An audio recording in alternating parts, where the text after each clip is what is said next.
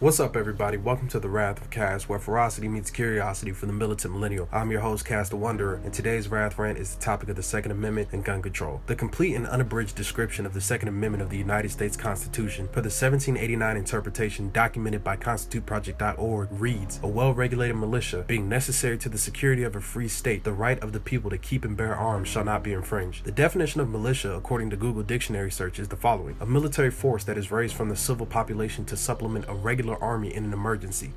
A military force that engages in rebel or terrorist activities, typically in opposition to a regular army. All able-bodied civilians eligible by law for military service. The opposers to actual gun control policies being pushed through Congress somehow have fed themselves this delusion that the Second Amendment is an embodiment of gun control and is the only line of defense that contemporary society needs. When the group of primitive white men whom are referred to as founding fathers with misleading admiration and selective ignorance wrote this amendment nearly 300 years ago, the firearms of colonial America weren't comparable in any manner to the firearms of today. The cutting-edge weapon of destruction in the past time frame was a musket that used a 19mm iron ball and could fire only 3 shots per minute if the operator was skilled enough. Today, a Glock handgun, which is the most widely purchased and used handgun across the globe, carries a standard magazine of 15 or 17 rounds, with extended magazine options providing up to 33 rounds. Furthermore, the operator of a Glock handgun can empty a magazine in 15 seconds or less and reload with a completely full one in under 3. According to the FBI, almost 69% of all gun-related homicides in 2014 were attributed to handguns. That's more than 2 out of every 3 people killed with guns. There's no comparison between these era firearms. At this point, we're talking arming one side with throwing rocks against the side with one-man armies on their hips. The Second Amendment never directly guarantees the right of the individual who is not transcripted into a state militia the right to own a firearm. The only thing directly guaranteed by this amendment is to prevent a tyrannical federal government from disarming a state's local ability to defend itself from the cancerous spread of a federal dictatorship. The section of the passage that reads, "A well-regulated militia, necessary to the security of a free state," is an undeniable cornerstone of what gun control is: regulation. And this regulation was for the citizens appointed by the state to serve in the militia, who regulated the distribution of firearms to its members. Furthermore, the section of the passage that reads "the right of the people" can be argued that it is plainly referring to the citizens of the country as a whole, not the individuals of the states who are not in the state militia, which in turn brings us full circle to the original point that the amendment does not guarantee an individual's right to own a firearm in the first place, and it certainly doesn't prohibit or forbid the legislative body from using policies to regulate firearms. On the contrary, the amendment does explicitly state that there needs to be some form of gun control by using the words "well regulated." The federal government can't regulate something that they can't measure, document, and access. Therefore, in my eyes, any blocking of a centralized database of guns and their owners is unconstitutional, which is another big no-no in the land of the free. The debate over the Second Amendment has shifted from the centralized topic of protecting American society against a tyrannical federal government and themselves to endlessly talking in circles over the semantics and grammar of white men who have been dead for nearly 300 years who spoke and wrote a completely different incarnation of what we call English. According to Vox, here are 18 facts that accurately depict the state of gun violence in the U.S. from 18 major charts. Fact number 1. The U.S. experienced 133 mass shootings in densely populated areas between 2000 and 2014, excluding gang violence and terrorism. The next developed nation of Germany only had 6 mass shootings in the same time frame. Fact number 2. Adjusting for the rate of mass shootings per 1 million people over the same time frame, the U.S. is still leading the world out of all developed nations at nearly 0.4 mass shootings per 1 million citizens, amounting to an average of 129.2 mass shootings for the approximate 323 million people of the U.S. population, nearly the exact number of 133 mass shootings that were recorded when not adjusted for population size. Fact number 3. Before 2011,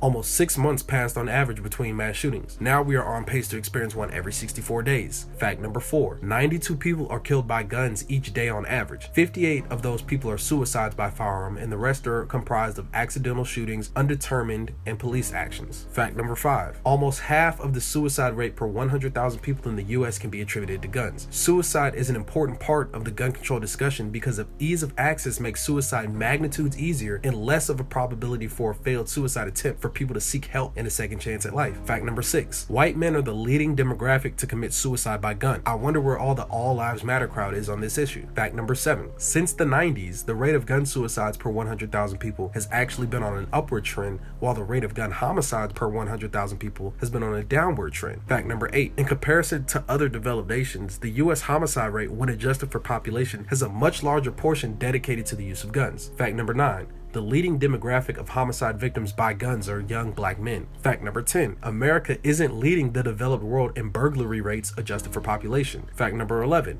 Nor is America leading the developed world in assault rates adjusted for population. Fact number 12.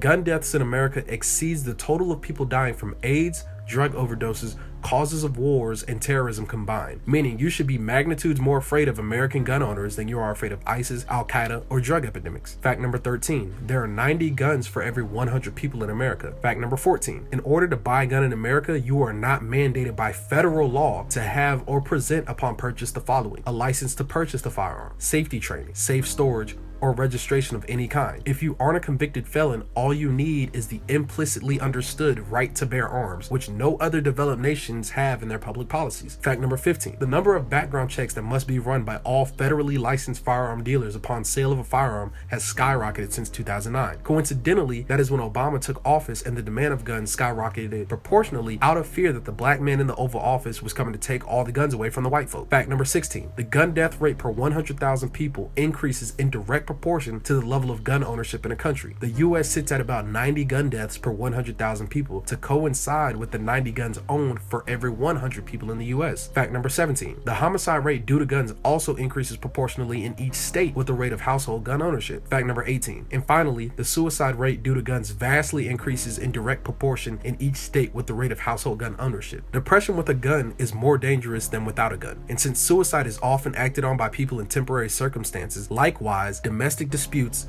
assaults, grand theft auto, and home invasions are all more dangerous with guns than without them. This further drives home the point that overall, guns are bad for the health of the American people, as demonstrated by the American people. It isn't that the US has more crimes than anywhere else on the planet, it is the sole fact that because the unparalleled ease of access to guns in the US makes petty and common crimes that much more lethal to the general public. The US doesn't have a gun problem, it has several, and you can't beat the numbers, you can't beat the facts. Anybody who ignores them is complicit in the senseless bloodshed of their fellow citizens. In the realm of modernly developed nations, the US stands alone in its access to guns, its stubbornness to enact gun control laws, and is paying the price with the lives of its citizens while still irresponsibly denying the correlations due to the sins of greed that lobbying against such policies has produced. Anytime the gun control debate is inevitably rekindled after a mass shooting, we hear politicians using the empty theory of the only thing that stops a bad guy with a gun is a good guy with a gun as a dismissive retort to anybody in favor of gun control. But here's the kicker that these half-wits are overlooking. People who conduct mass shootings aren't just looking for gatherings of lots of people. They are looking for highly concentrated areas of unarmed people. Their modus operandi is to inflict as much harm and cause as much chaos in the smallest amount of time possible. Anybody who's played any FPS game can attest that the difficulty of accomplishing this goal increases exponentially when your targets can shoot back at you. So this idea that somehow passing gun regulation is going to somehow prevent lawful citizens from owning firearms is a distraction. You were never the main target to begin with. The Black Panther Party taught us in Sacramento, California in 1968 that if we want gun control, black people need to arm themselves and scare the white establishment into trying to restrict the access to firearms to the sole group of people that has a bloodstained reason to oppose them. This uses a morbid turn of reverse psychology to the collective advantage of the American public. As a concealed carry license holder, I proudly embrace my privilege to own firearms, but not necessarily because I'm a die-hard supporter of the alleged rights that are supposedly guaranteed to me by the Second Amendment, but rather because I believe in evening out the playing field against my opposition, as well as to take the personal initiative of protecting myself against those who wish to see me and those that look like me harmed or killed. With that being said, I've spoken my piece, and now I feel free.